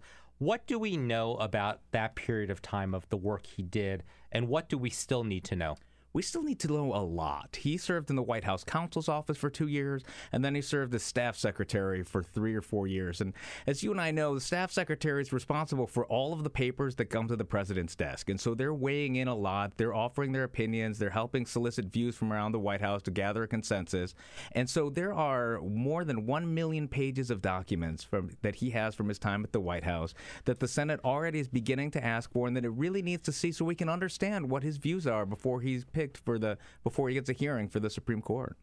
So I know you and I and many other people who served in the Obama administration laugh about the vetting of nominees, not just judges in general. It seems like vetting is not a word that people really understand. And we sort of saw this play out yesterday. Talk about the Ninth Circuit judge whose nomination was withdrawn. What came up as part of the vetting process?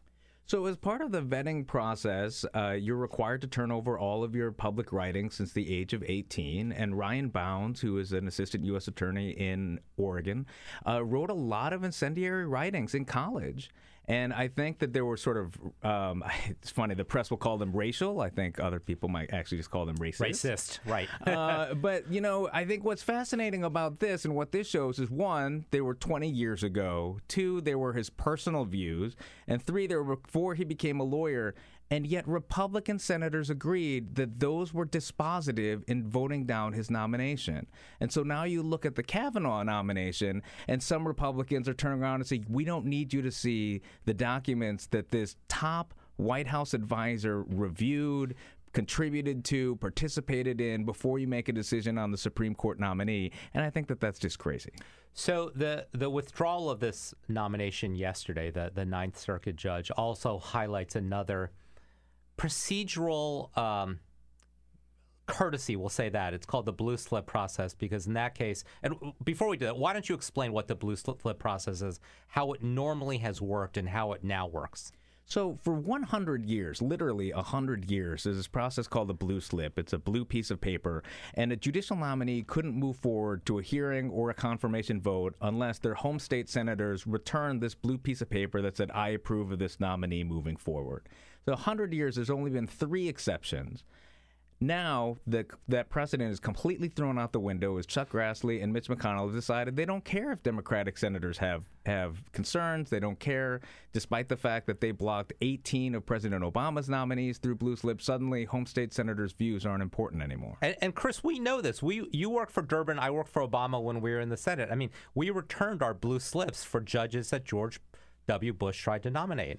Right. And in the Obama administration, we worked really, really hard with Republican senators. And I'll tell you, we didn't always get our first choice. Quite honestly, we didn't always get our second or third choice, but we worked to find consensus because that's what the blue slips are for. And here, the Trump administration doesn't care. It's not consulting with Democratic senators. In some cases, they're not even consulting with Republican senators. Right. And you're seeing that the effect of that is that these nominees are really extreme, so extreme, in fact, here, that the guy who was pulled yesterday did not have the support of either Oregon home state senator, and he was so extreme that even Republican senators eventually balked. So let's go back to Kavanaugh. We've obviously there's a bucket of documents that we need to see.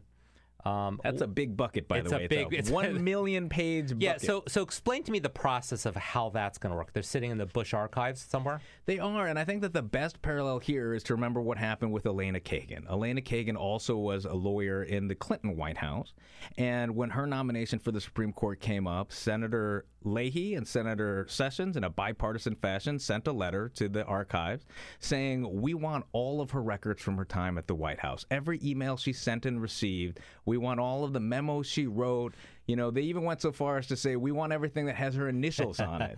They didn't quite get the initial documents, but they did get every email. And we, as the American people, saw every single email that Elena Kagan sent and received. And I think that is the process that we should demand to see for Brett Kavanaugh. And I think it's just going to take a lot of time. So what is your level of confidence that courtesy / precedent will be followed? We've seen a lot of precedents kind of fall. Let's not even start about Merrick Garland, but let's just say, do you think Senator Grassley will abide by that? It's really too early to tell. I think one thing is that Senator Grassley does, I think, pride himself, rightfully so, on his reputation for transparency, and so we have that going for ourselves. We also have Senator Leahy's precedent here. I mean, here's a guy who, I remember when I was at the White House, we received that letter of request for all of Elena Kagan's documents. Like, you thought, shouldn't the Democratic chairman of the Judiciary Committee be looking out for our nominee? And it turns out that the Senate shouldn't view the nominee as their nominee. This is not a Democratic or Republican nominee. This is a chance for the Senate to exert its institutional role, and I don't know. It's hard to put a lot of faith in Republican senators exerting any institutional prerogative, but hope springs eternal. So what exactly is happening right now? Kavanaugh is doing a series of courtesy visits. Are they with Democrats and Republicans or just Republicans at this point? So far, just with Republicans. I think the Democrats are, one, taking some time to review his record so that they can ask informed questions and have a real substantive conversation with him. And two, Majority Leader Schumer has said that he wants to wait until we have enough of a sense of what the process is going to play out with respect to these documents before he takes a meeting. And I think most, as tradition sort of holds, most Democratic senators will wait until the leader has his meeting first, and then we'll follow. So I've done these courtesy visits when I was up for a nomination as deputy secretary. I know you've shepherded way too many people through this. Explain to people what really happens in these meetings, and more broadly, when we get to a hearing, how candid or lack of candor do we expect from these nominees? You know, these courtesy meetings can run the gamut. I did 92 courtesy meetings with Sonia Sotomayor, and some of them came from they varied from let me show you my dog, would you like to pet my puppy, to like real serious hard questions about the law.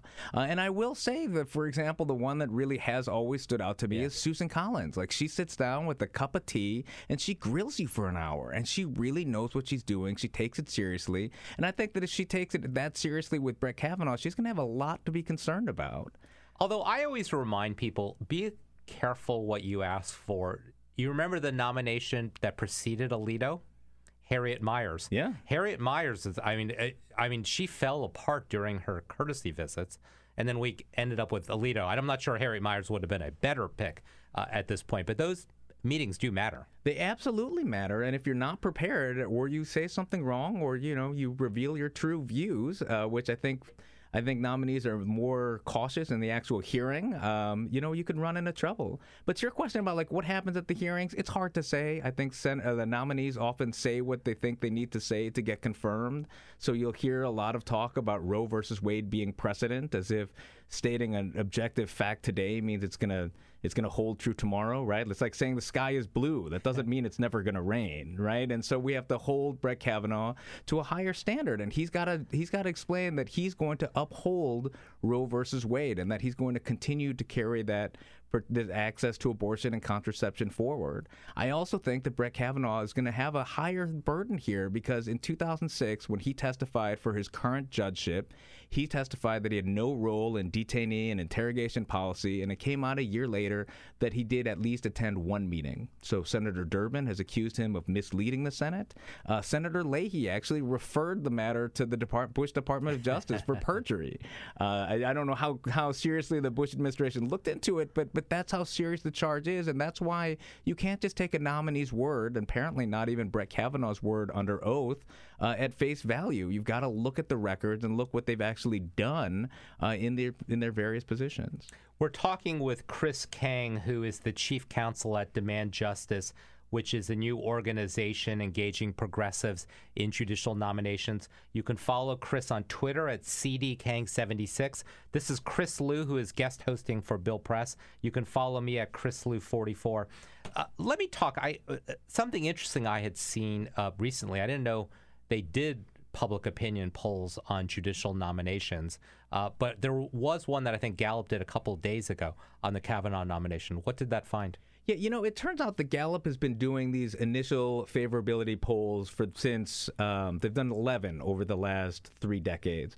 And Brett Kavanaugh has the worst numbers of any nominee of the last 11. So when you look, 41% think that the Senate should confirm him, 37% think the Senate should not. So that's a margin of +4. That's really remarkable, because when you have a nominee and you do your rollout and you have your gauzy, biography and the ridiculous Washington Post op-ed that he's a good carpool driver, you set the narrative. And so by that measure, nominees tend to have very positive favorability ratings. Brett Kavanaugh's rating, you talked about Harriet Miers. At this point in her nomination process, Harriet Miers was +8. Yeah, twice as good as Brett Kavanaugh. And I tweeted this out. Merrick Garland's numbers were fantastic, and that didn't really mean anything to Senate Republicans. Right. He was plus 24.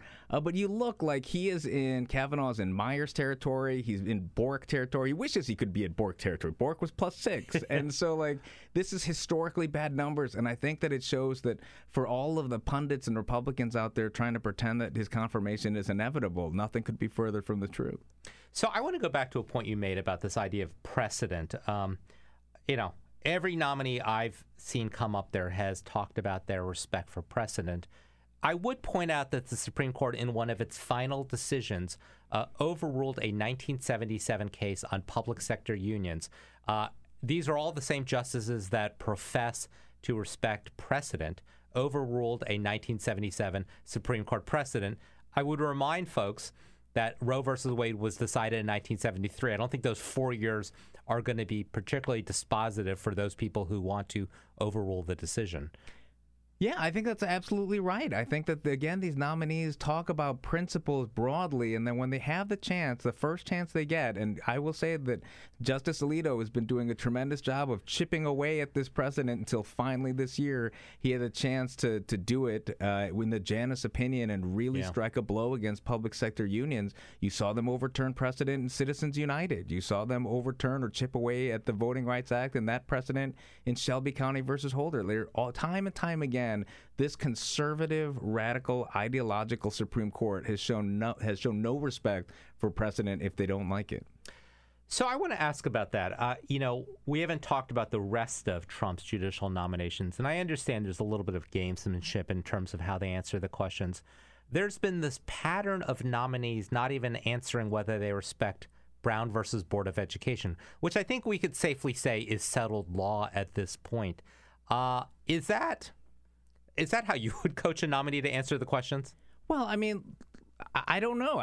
You coach a nominee to be honest, and maybe they don't think Brown versus Board of Education was rightly decided. I don't know, so I wouldn't coach them to lie. But this idea, the one fiction that they're peddling out there is that nominees can't talk about Supreme Court precedent. They can't talk about prior opinions. If that were true, then Brett Kavanaugh shouldn't be out there praising Justice Rehnquist's dissent in Roe. Right? He shouldn't be criticizing Chief Justice Roberts' opinion upholding the Affordable Care Act. So the idea that suddenly you can do these speeches in public to right-wing conservative interest groups, but then when you're under oath to the entire Senate, oh no, I can't talk about precedent, that's ridiculous. Either you think Brown versus Board of Education was rightly decided or you don't. So we've got about 7 minutes left. I want to get into another area that we haven't talked about. Brett Kavanaugh has some personal experience with the prosecution of a president. And he's been a little schizophrenic on what his views are on that issue. It's so weird. It's like his opinion only depends on what party the president is. Exactly. So tell the listeners what his role has been and how his views have evolved. Right, so he was involved in Ken Starr's investigation into President Clinton, and at that point had a very expansive view of prosecution and the role of a presidency. And then when he sits in the George W. Bush, as he says it, as he worked in the George W. Bush administration, he's like, suddenly I realized presidents are busy. Right.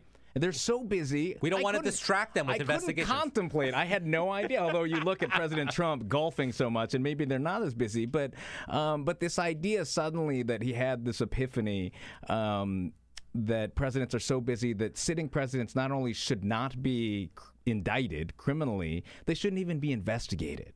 And that is remarkable. I will also note that his theory on this has not, as you say, it's gone back and forth. It's not simply because he lacked imagination about how busy a president could be. He had this view before he served in the Bush administration. But the idea that he's all over the place, I really think the one thing that we all know about President Trump is the thing he demands more than anything is loyalty. And you really have to wonder what questions he asked, what assurances he got, what he read into Brett Kavanaugh's writings and speeches. There's this great video clip of Brett Kavanaugh at a panel and say, who here thinks that a president should not be criminally indicted?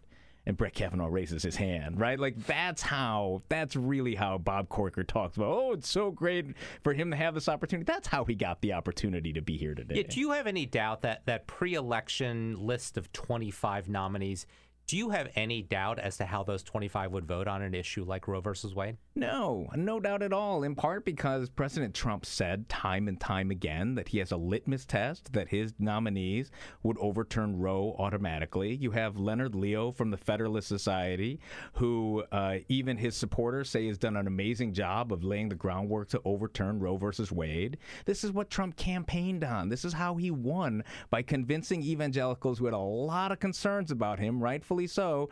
Don't worry, at least I'll help you overturn Roe versus Wade. And now suddenly when that moment comes, Donald Trump says, I don't know how they would rule. It's a mystery. Leonard Leo's like, we don't know. They don't have opinions. I know they have opinions. That's why you picked them. But you're realizing now that the moment is here and 2/3 of Americans support Roe versus Wade, you want to pretend that you don't know what's going to happen. And I think that's crazy. So your organization, Demand Justice, obviously this is a important moment with the Kavanaugh nomination, but you are focusing on other judicial nominations as well. Talk a little bit about this process, or more broadly, Mitch McConnell and, frankly, Donald Trump have been very open about this is one of the great accomplishments of this administration, is filling so many judicial nominations. Put into perspective what this is and why there were so many openings to fill. Yeah, so we started because Trump and McConnell were so successful in packing the courts with his extremely ideological judges. And quite frankly, progressives aren't paying enough attention. Now, the moment here with this Kavanaugh nomination may help close the gap, but generally speaking, progressives don't realize that every single issue they care about comes down to the courts. And so we have to start paying attention to who's there. And so that's why we were stood up. In the last 2 years of the Obama administration, Senate Republicans confirmed 2 circuit court nominees. 2. The circuit court's the level just below the Supreme Court. This is the fewest number since the 1800s. Literally so the 1800s. Let me just stop you for there a second. I think at his campaign rally that Trump did in Montana maybe a week and a half ago, he was out there basically ridiculing Obama for leaving so many openings on the court so he could fill. That's not true. No, and I can't tell again, like, if he's just that stupid or he's just, like, he doesn't understand. Or if I were Mitch McConnell, I'd be really mad because he worked hard to keep his caucus, to keep all of these. He deserves the credit or really the blame for keeping all of these seats vacant so that there were twice as many vacancies when President Trump took office as when President Obama did, because they intentionally only confirmed 22 judges total, 2 to the circuit courts, and then you look what they've done here with the Trump nominations. Even though Ryan Bound's nomination went down yesterday, they've already confirmed 23 judges to these circuit courts in less than a year and a half, compared to, again, 2 in 2 years, 23 judges now. There are only 180 positions total. Yeah. So they're really dramatically reshaping the courts. I want to talk about just the demographics of this. And, you and I have both been active in the Asian American community. One of the biggest accomplishments, I think, from my perspective, that President Obama did was he more than tripled the number of Asian American federal judges. I suspect we're not seeing that same level of diversity among President Trump's judicial nominees. We're definitely not. I will say that on Asian Americans, he's doing okay, but I think he's had 1 Hispanic nominee confirmed, period. I don't think he's had his 1 African-American nominee confirmed yet, and that's remarkable. Overall, more than 90% of his judicial nominees are white. This is a rate we haven't seen since Reagan. And on the one hand, like, we shouldn't be surprised. On the other hand, it's so appalling to sort of have the judiciary be more white male than it's been in a quarter century. So, again, you're talking to a group of progressives listening. What should they be doing more broadly regarding the judicial nominations, but more specifically on Kavanaugh? Well, they should be following us at We Demand Justice. On Twitter, it's We Demand Justice. We have a website, stopkavanaugh.com. But they should be engaging in these issues. They should be calling their senators. Right now, the biggest thing we need to do is get those 1 million documents from the Bush Library. And we're calling on Senator Grassley not to schedule a hearing until we do. So they should pick up the phone. All these people who have their senators on speed dial, call your senator today and say there should not be a hearing until we at least see those documents. This has been Chris Liu. I am here with my special guest, Chris Kang, who's the Chief Counsel with Demand Justice. You can follow Chris at CDKang76. Thank you for being here with us. Happy Friday. This is the Bill Press Show.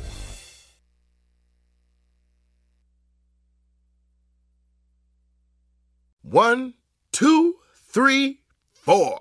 Those are numbers. But you already knew that. If you want to know what number you're going to pay each month for your car, use Kelley Blue Book My Wallet on AutoTrader. They're really good at numbers. AutoTrader.